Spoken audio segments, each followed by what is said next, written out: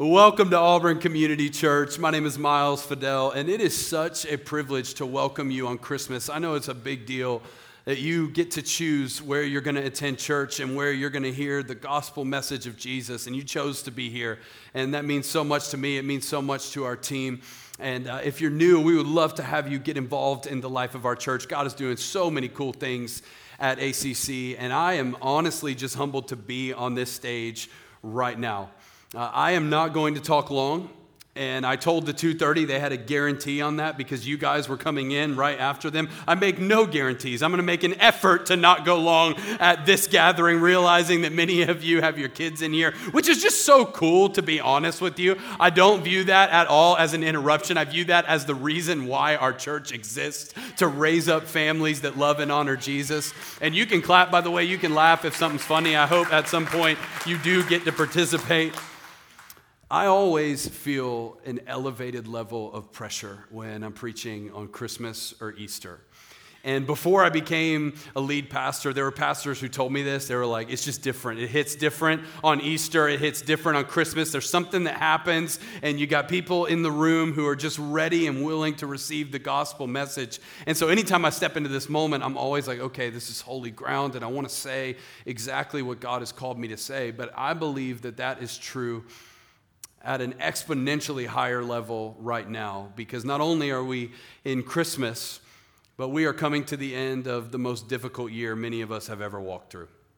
And so this is our final gathering together in 2020, and I not only want to say something that takes you back 2,000 years into the story of Christmas, but I also want to bring a gospel message that collides with everything that we've had to walk through over the course of 2020.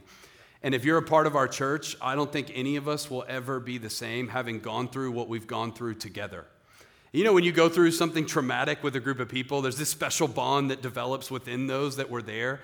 And the fact that we were able to go through so many months of just doing church online, the fact that we were able to walk with families alongside the most brutal, difficult times of financial uncertainty, many of them losing members of their family, many people getting sick. And it's like, I think back to what we thought we were getting into, going into a new decade, and what we've had to walk through. And I just want to get in front of you and remind you that God is still faithful, and that Jesus is still on the throne, and that we actually have a lot to celebrate just being here tonight. Like, you made it. You're here. You're singing praise to Jesus on Christmas Eve in 2020, and that's reason enough to celebrate. So I'm pumped.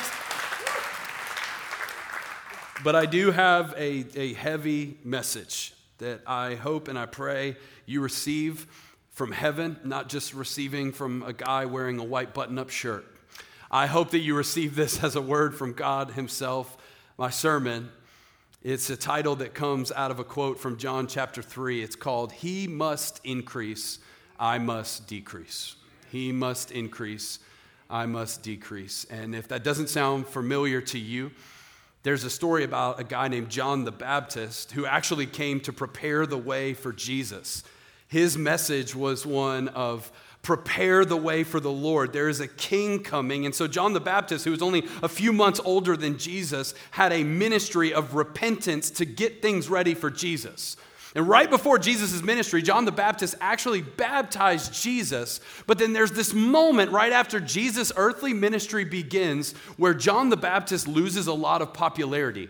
It's in John chapter 3, and his disciples come to him and they say, hey, that guy Jesus who you baptized, you know, the one who we were like promoting, he's got more followers than us now. Like, more people are going to be baptized by him than are going to be baptized by you. What are you going to do about it? And John the Baptist has this brilliant response. He says, listen, if God's kingdom is like a wedding, I am not the bridegroom. I'm the best man. Like, I'm the best friend of the groom, and I have prepared the way, but here's the thing. It is his bride that he has come to take. It is his kingdom, and so here's what we're going to do. We're going to get out of the way and let him do his thing. And he says this, he must increase, but I must decrease. If you have NIV, it says, he must become greater. I must become less. And the birth of Jesus is the initiation of a kingdom. We're celebrating the birth of a king, no doubt. But we are celebrating a kingdom that is not about you and not about me and all about the king. And at the end of a year in 2020 that a lot of us could end going right back to building kingdoms for ourselves, I just want to remind us who this is all about tonight. You know, it would be really easy to put 2020 in the past and go right back to the way life was before, sort of out of fear, and go, I don't ever want to go back to what that was like. And so what I'm going to do is I'm going to spend the rest of my life living in self-promotion and in self-preservation so that things never end up the way that they were there. And I just want us to get to the end of this year and ask the question, is this really about the kingdom of God? Or from here, are we going to react to what just happened by living in self-conservation and consume everything we can out of this life? You know, one of the byproducts of going through something traumatic is that you have this reaction toward it from then on that's natural for you to self-preserve. When you go through something difficult and you end up on the other side, and you read this in the Bible over and over again, when the people of God see God do something miraculous, they love it in the moment, but once they make it through it, it's their temptation and tendency to run right back to trying to preserve their own life, hold on to their own comfort, and make things about themselves. And I don't want our reaction to 2020 to be the next decade or maybe for the rest of your life just running for things of this world that make you feel comfortable and going back to the spaces and places you went to before simply because you're afraid and you never want to go back to that. I actually want our reaction to 2020 to be an awareness of the brevity of life that we never forget and a making much of Jesus where we go, this life is not about me. He must increase and I must decrease. And that might sound like a hard message, and you might be like, why does it have to be so intense on Christmas? I just wanted a nice, comfortable message before I go open presents. You shouldn't have come here. Because every time I ask God to give me one of those, he's respectful, but he says the same thing every time. No. Because eternity is a long time, and hell is real, and people's salvation hangs in the balance of whether or not we're faithful with moments like these. And so I don't want to be the guy who's like, wow, preach the most convicting message of the year at the end of 2020, but I also want to be the guy who's found faithful.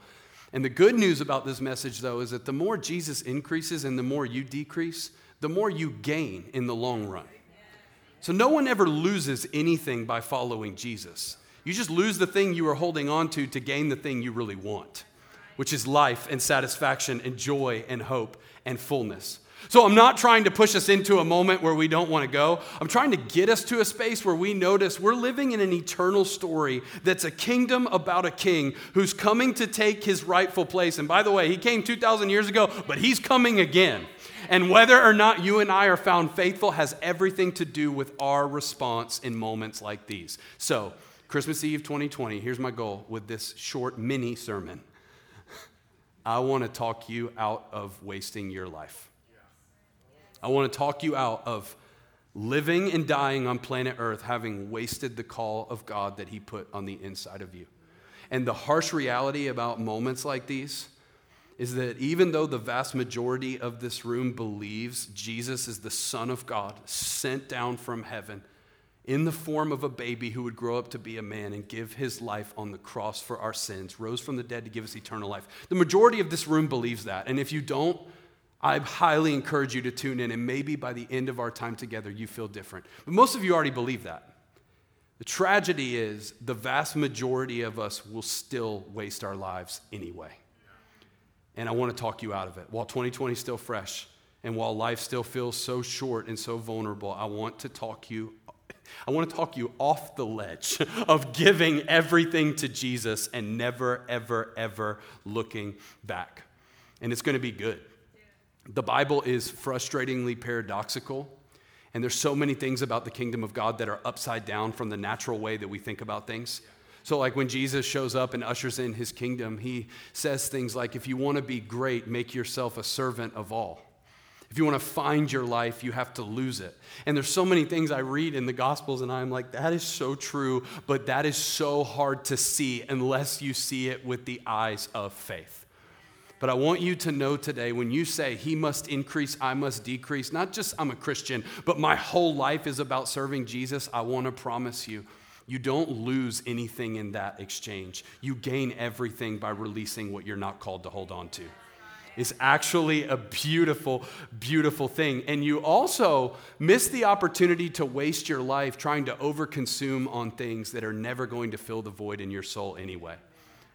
Human beings were not created to just consume and consume and consume. We were created to contribute. And when you spend your whole life trying to fill a God-sized hole with things that this world has to offer, it doesn't make you more full, and it doesn't make you get to the place where you go, okay, I got what I was looking for. It actually gets you more empty and looking for more stuff, and it's an endless spiral of emptiness where you go, what in the world has what I am looking for in this life? And I want you to know it's the baby who became the Savior. His name is Jesus, and I want to just point to him and go, find what you are looking for in the Son of God tonight. This is beautiful. Your decrease is never lost, and I get more joy contributing to the kingdom of God than I do consuming on the kingdom of self. So what does it have to do with Christmas, okay? Everything. And for the final time in 2020, I'm going to ask you, if you have your Bible, would you hold it up at Auburn Community Church? Come on, so many moments you've done this in your living room. It's a beautiful thing. Online, hope you're holding them up as well. Turn with me to Luke chapter 2. Luke chapter 2. This is going to sound familiar if you grew up in church. The first Bible I was given, it was first grade. I was given a Bible at Roswell Street Baptist Church in Marietta, Georgia, by Dr. Nelson Price, who's still alive in his 90s today, preaching.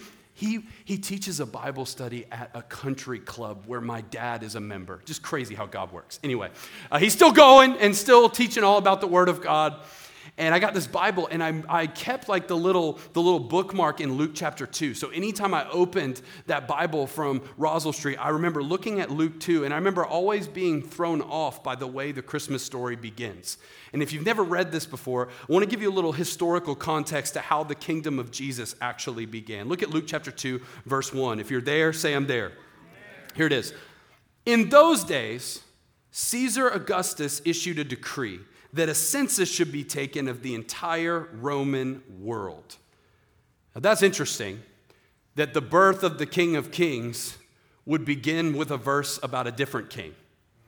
In those days, Caesar Augustus. Now, if you love history, you're going to love what I'm about to bring, but if you don't, you're going to roll your eyes, but I'm going to bring it anyway. 2,000 years ago, Caesar Augustus had more power than any other leader in the history of the world. The Caesar before him was a man named Julius Caesar, who actually adopted Augustus. That wasn't his name at the time. His name was Octavian, but he was adopted into the family of Julius Caesar. And so when Julius Caesar was assassinated, there was a competition for power. The way Augustus was able to rise up among the ranks of people like Mark Antony. Oh yeah, I know my Roman history. I'm Italian, by the way. I don't know if you knew that, but I love this stuff. The way Augustus was able to rise up in power was by proving that Julius Caesar adopted him. And that was a big deal because after Julius Caesar died in Rome, he was considered to be God. Like they would look in the sky and go, that's where Julius Caesar belongs. He doesn't belong with us. He is God. And so Caesar Augustus, in his claim for power, was able to spread the empire even further by calling himself the Son of God.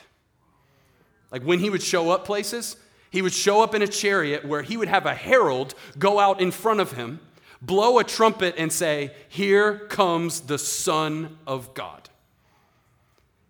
And to look at the story of Jesus' birth that begins with, in those days, Caesar Augustus issued a decree that a census should be taken of the entire Roman world. You know what that is? That's Caesar Augustus going, I want to count all the people who are subject to me. And all the people who call themselves citizens of Rome, poor, rich, and everyone in between, has to go to where their family is from to register, or they die. This isn't a choice. And so if you're a slave in, let's say, Galilee, and maybe you're 15 years old and you're pregnant and about to have a baby, it doesn't matter that you have to get on a donkey and ride really, really far to get to Bethlehem. That's where your husband's family is from, and so that's where you're going. And that's what we read in this story. Look at verse 2. This was the first census that took place while Quirinius was governor of Syria. Some of you are here, and you're just here because like your family invited you, and you're like, the Bible's not actually historically accurate. It's not true. You need to read the Gospel of Luke, because Luke is a doctor who writes with extreme detail, and he includes historical details that the other Gospel writers don't throw in. I love this one, because you can actually Google and look up the first census that took place while Quirinius was governor of Syria. The Bible is true, and if you actually do the work to look into the claims of this book, you'll find out that Jesus is who he says he is. Now, that's the end of all the history, okay? Is everybody done being bored? Okay, verse 3. And everyone went to their own town to register. So Joseph, also went up from the town of Nazareth in Galilee to Judea, to Bethlehem, the town of David, because he belonged to the house and line of David. He went there to register with Mary, who was pledged to be married to him and was expecting a child. While they were there, the time came for the baby to be born, and she gave birth to her firstborn, a son. She wrapped him in cloths and placed him in a manger, because there was no guest room available for them. The kingdom of God begins with the most humiliating and humble action in the history of the world to this point. Jesus, the creator of the world, comes down in the form of a baby, but doesn't come to a royal family. Now, he does if you read the history of Israel and the fact that Joseph is in the line of David. But at this point, they are oppressed by the Romans, and he's born to a family that's on the run. And he's born to a family who will show up in their own hometown and not have a place to stay. Now, I know you may have heard that before in the Christmas story, but you don't understand how big of a deal that is in Jewish culture. Like in America, we try to be hospitable, we try to provide for people. If you are a Jew, hospitality is the chief virtue among all virtues, because their father is a man named Father Abraham, who is known for his hospitality to the angels when you read that story. So in the Jewish world, you showed visitors hospitality to the degree that you would give your life so that they had a pleasant stay. Crazy hospitality. So for Mary and Joseph to have no one who's willing and ready to provide a place for them to have this baby, this is not just humiliating to not have a place. This is them being shunned by family. This is them getting pressed to the side. And so now we have a baby born who is wrapped in cloth and placed in a manger. And guys, I know that we've glorified this story and we've given Jesus a Tempur-Pedic mattress in the manger. And we're like, man, we've Christmased it out and it's awesome and there's lights. Guys, this is a feeding trough for pigs. King of kings, poor family, on the run, no help, feeding trough. It just gets lower and lower and lower. And then maybe the most humbling act of it all is nothing physical. It's spiritual. Because you can't forget that the hands that molded the world are now the hands of a helpless infant. Emmanuel, God with us. And from the beginning, Jesus wants us to know this is a kingdom of self-sacrifice. This is a kingdom of seeing how low you can go to serve. But it is a kingdom all about the exaltation of his name. So as I'm telling you all of this, don't make any mistakes about it. Jesus surrendered a lot to come down in the form of a baby, but he did not lose anything. I want to say this really carefully. Jesus surrendered a lot, but he didn't lose anything. He gave up things that were good so that he could inherit something better, namely us and the name above all names.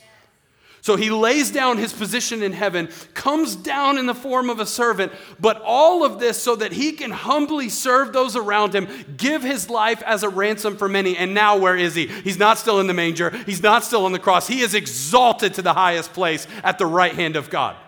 And that very progression is the progression that we are called to make as Christians, that we give up our lives in order to gain everything. I don't know what you're looking for this Christmas. Everybody look up here and don't miss this. I don't know what you're looking for, but I know it's actually on the other side of giving something up. And as uncomfortable as that is, it actually makes perfect sense through the thread of the scriptures. Like if you want peace at the end of a year like this, peace does not come from grabbing control over every circumstance of your life. Peace comes from surrendering control to the only one who's sovereign and in control of the whole story. And the fullness of life actually comes on the other side of laying your life down. And so this is the moment that we're in. ACC, look at me. You are in a moment where I am not just going to ask you if you are a Christian. I'm going to ask you right where you are in whatever season of life you're in, whether or not you're all in, fully surrendered to Jesus as the Son of God and the reason why you have breath. And it's not to make you uncomfortable. It's to give you an invitation into a meaningful life. But it's going to feel uncomfortable. Think when Jesus was walking around, he invited the rich young ruler to come and follow him. which just on the surface looks like the dumbest invitation you could ever give somebody. He's rich, he's young, and he's in charge. He's got authority, he's got wealth, and he's got health. And Jesus says, you can come follow me. Just sell everything you have, give up this whole life, and come follow me. And we look at him and we go with Jesus. Listen, he doesn't know how the story's going to end, guys. This is a weird Jewish rabbi who nobody knows whether or not he's legit. He's just doing some miracles, and the rich young ruler feels that tug, feels that pull, and is like, I want to, because I know you're teaching truth. But I got a lot of stuff, I got a lot of youth, and I got a lot of power. And so instead of going with this Jewish rabbi, he holds on to his life. And in the moment, you go, that makes perfect sense. You made a great decision. Yet when you read through history, you go, oh, you just wrote yourself out of the greatest story forever told so that you could hold on to what made you comfortable at that moment. And the tragedy isn't that he would give up a lot 2,000 years ago. The tragedy was that he held on in the first place. I want some of you to have that exact same moment with Jesus tonight.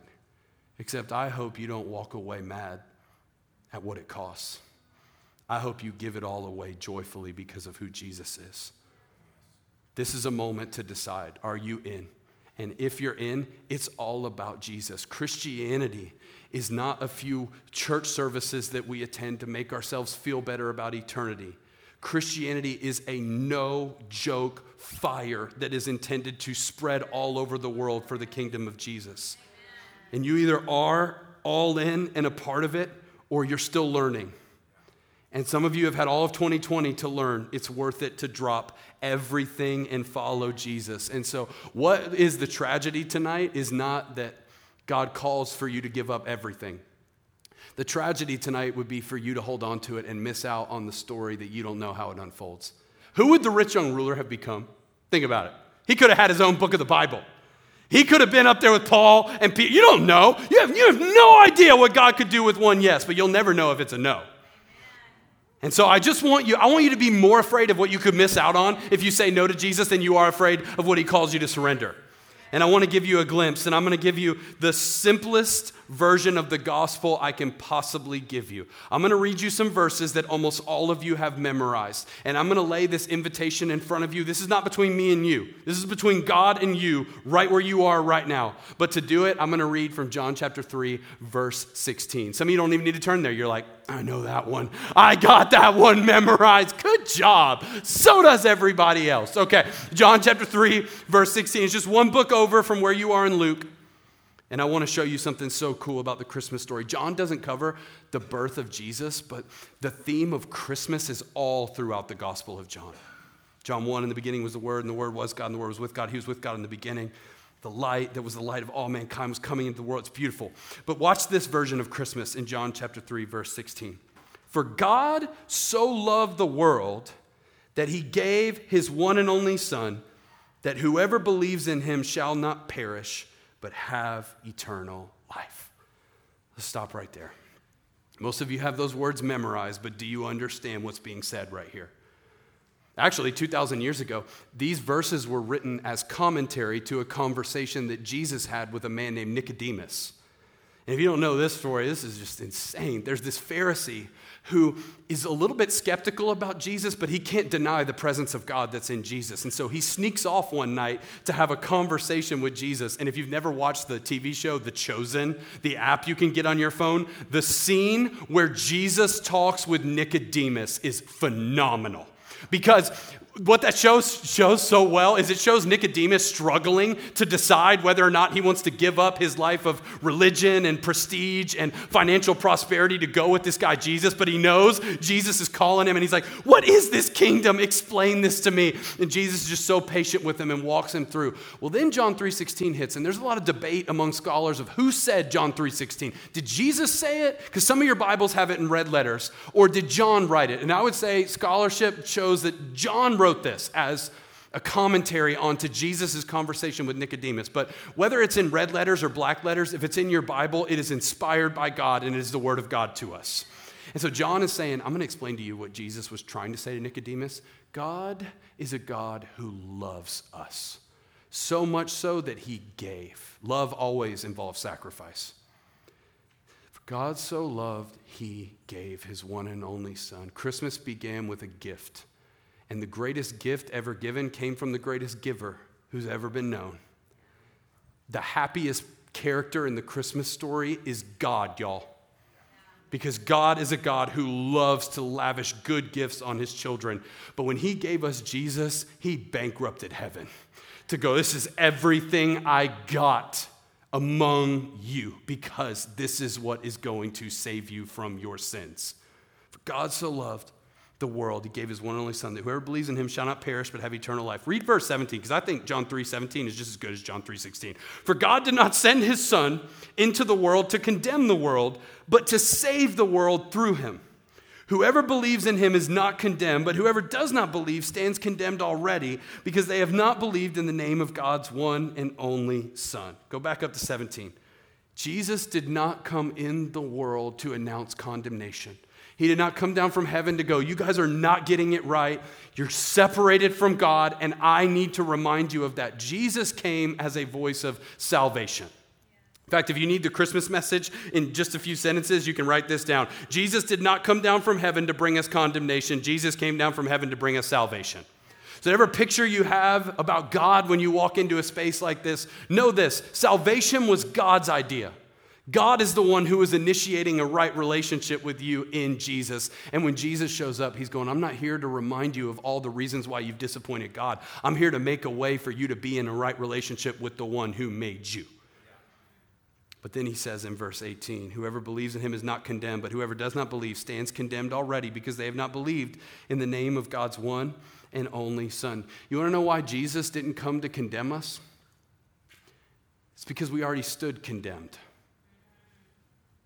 Like people love to say, there's no condemnation in him. He came to save us. Yeah, because we already were condemned and separated from God.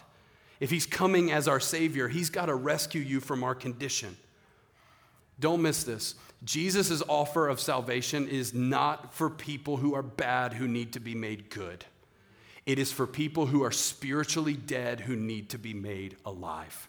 Why did Jesus come down from heaven? Because we are dead. Physically, our bodies will expire. But spiritually, we have these needs on the inside of us that cause us to choose things other than God to try to fill that void. And over and over and over again, we taste more and more of our own emptiness. We taste more and more of our own loneliness. And we go, I have a need for something that nothing I can find in this world can fill. And Jesus goes, that's me. I'm the Savior. And so I want you to see in this moment, you have an opportunity to step into the life that is truly life. You have an opportunity to have your debt paid by Jesus and have a right relationship with your Heavenly Father, but you also get to have an opportunity to decide whether or not you want to waste your life. Jesus does all the work in saving you, but you have to decide whether or not you will surrender what's necessary to live out the call of God on your life. Nobody can make that decision for you. That's on you. And so Jesus will come all the way down from heaven. He'll provide forgiveness for sins. He'll give you a right relationship with your Heavenly Father, but he will not force you to surrender everything in your life to live for what matters most. That's up to you in this moment. And I want to set it up for you by finishing this passage. John chapter 3, verse 19. This is the verdict. Light has come into the world, but people love darkness instead of light because their deeds were evil. Everyone who does evil hates the light and will not come into the light for fear that their deeds will be exposed. But whoever lives by the truth comes into the light so that it may be seen plainly that what they have done has been done in the sight of God. He must increase, I must decrease. This is the moment. Light has come into the world. And it says the world would rather run into darkness. I just want to tell you, if you sign up for he must increase, I must decrease, you're going to be lonely at times. There are a lot of people who will call themselves Christians and still privately or openly keep parts of their life from God getting his hands on them and parade that around like it's generosity, like it's full surrender, and like it's radical Christianity, and it's not. It's an act, and it is holding us back from the inside. You will be very lonely if you are a Christian who lays it all down for Jesus. But you will actually be walking into the only light that is truly light. And I just want to be as honest with you as I possibly can. In 2020, I've got 2 little girls, I'm married, and I'm watching what's happening in our world, and everything in me wants to go into self-preservation. Everything in me wants to just hide in our little kingdom over here in Auburn, Alabama, and pretend like the world's not on fire. Just being real with you. And I've had moments where, in my heart of hearts, I have desired things within me that are not God. I have had once where I'm like, I don't know if I want to do what's necessary on God's call in my life. I don't know if I want to give all that up. I don't know if I want to keep saying yes to Jesus. But here's what I've noticed and what's been implanted in me from a young age. I have this want that consumes all my other wants that fall short of Jesus, and it's this. I want my life to count. I want the breaths that God has given me this side of heaven to actually matter for something. And so just as much as my flesh wants to settle and I want to get pulled into safety and I want to get pulled to focus on prosperity and status and pleasure and all the things that the world has to offer me, you want to know what I want more than that? I want to look into the eyes of the one who came down from heaven to save me and him say, well done, good and faithful servant. Because that is what life is all about, church. So don't waste your life. Don't choose a relationship that's causing you to settle for less than God's best. Don't choose to pursue what most of the people connected to our community are pursuing. I'm telling you, I've had it. It's empty. God's got fullness. And here's the dangerous thing about everything I'm saying to you tonight. Scripture teaches, to whom much is given, much is required. That should freak you out. Because what have we been given? For God so loved the world that he gave his one and only son. You've been given a lot. But just you being here tonight tells me that you're connected to Auburn, Alabama in some way, shape, or form. You want to know what that means to me? That means among human beings who have lived in all of history, you are in the 99.9th percentile of education, of wealth, of quality of life, and of opportunity. If you think for 1 second that we are not accountable for all of this that God has graciously lavished on us, you are wrong. And so I know for me in my house, that freaks me out a little bit. And that makes me go, okay, God, you've entrusted a lot into Auburn Community Church. You put a lot in this place. Not that you need to be afraid, but that you do need to act by faith. God, I want my life to matter and I want my life to count. And I was 19 years old and I heard a pastor step on stage who had the Holy Spirit on his life in a way that I'd never heard somebody. And he said those words and I felt in my spirit, I want it too. He said, I want my life to count for the gospel going out to every single person I come into contact with. Is that what you want more than anything? And some of you will roll your eyes at me and go, dude, just stop. We got dinner reservations. But some of you are here tonight, and this word is taking down strongholds that have existed for decades in your family. So you let this settle where it's going to settle. I feel like the gospel message has been preached in this place. But you got to do business with God. You can put your notes away. Let's stand up all over this place.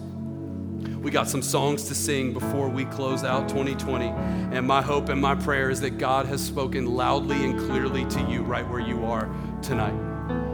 Would you bow your head all over this space?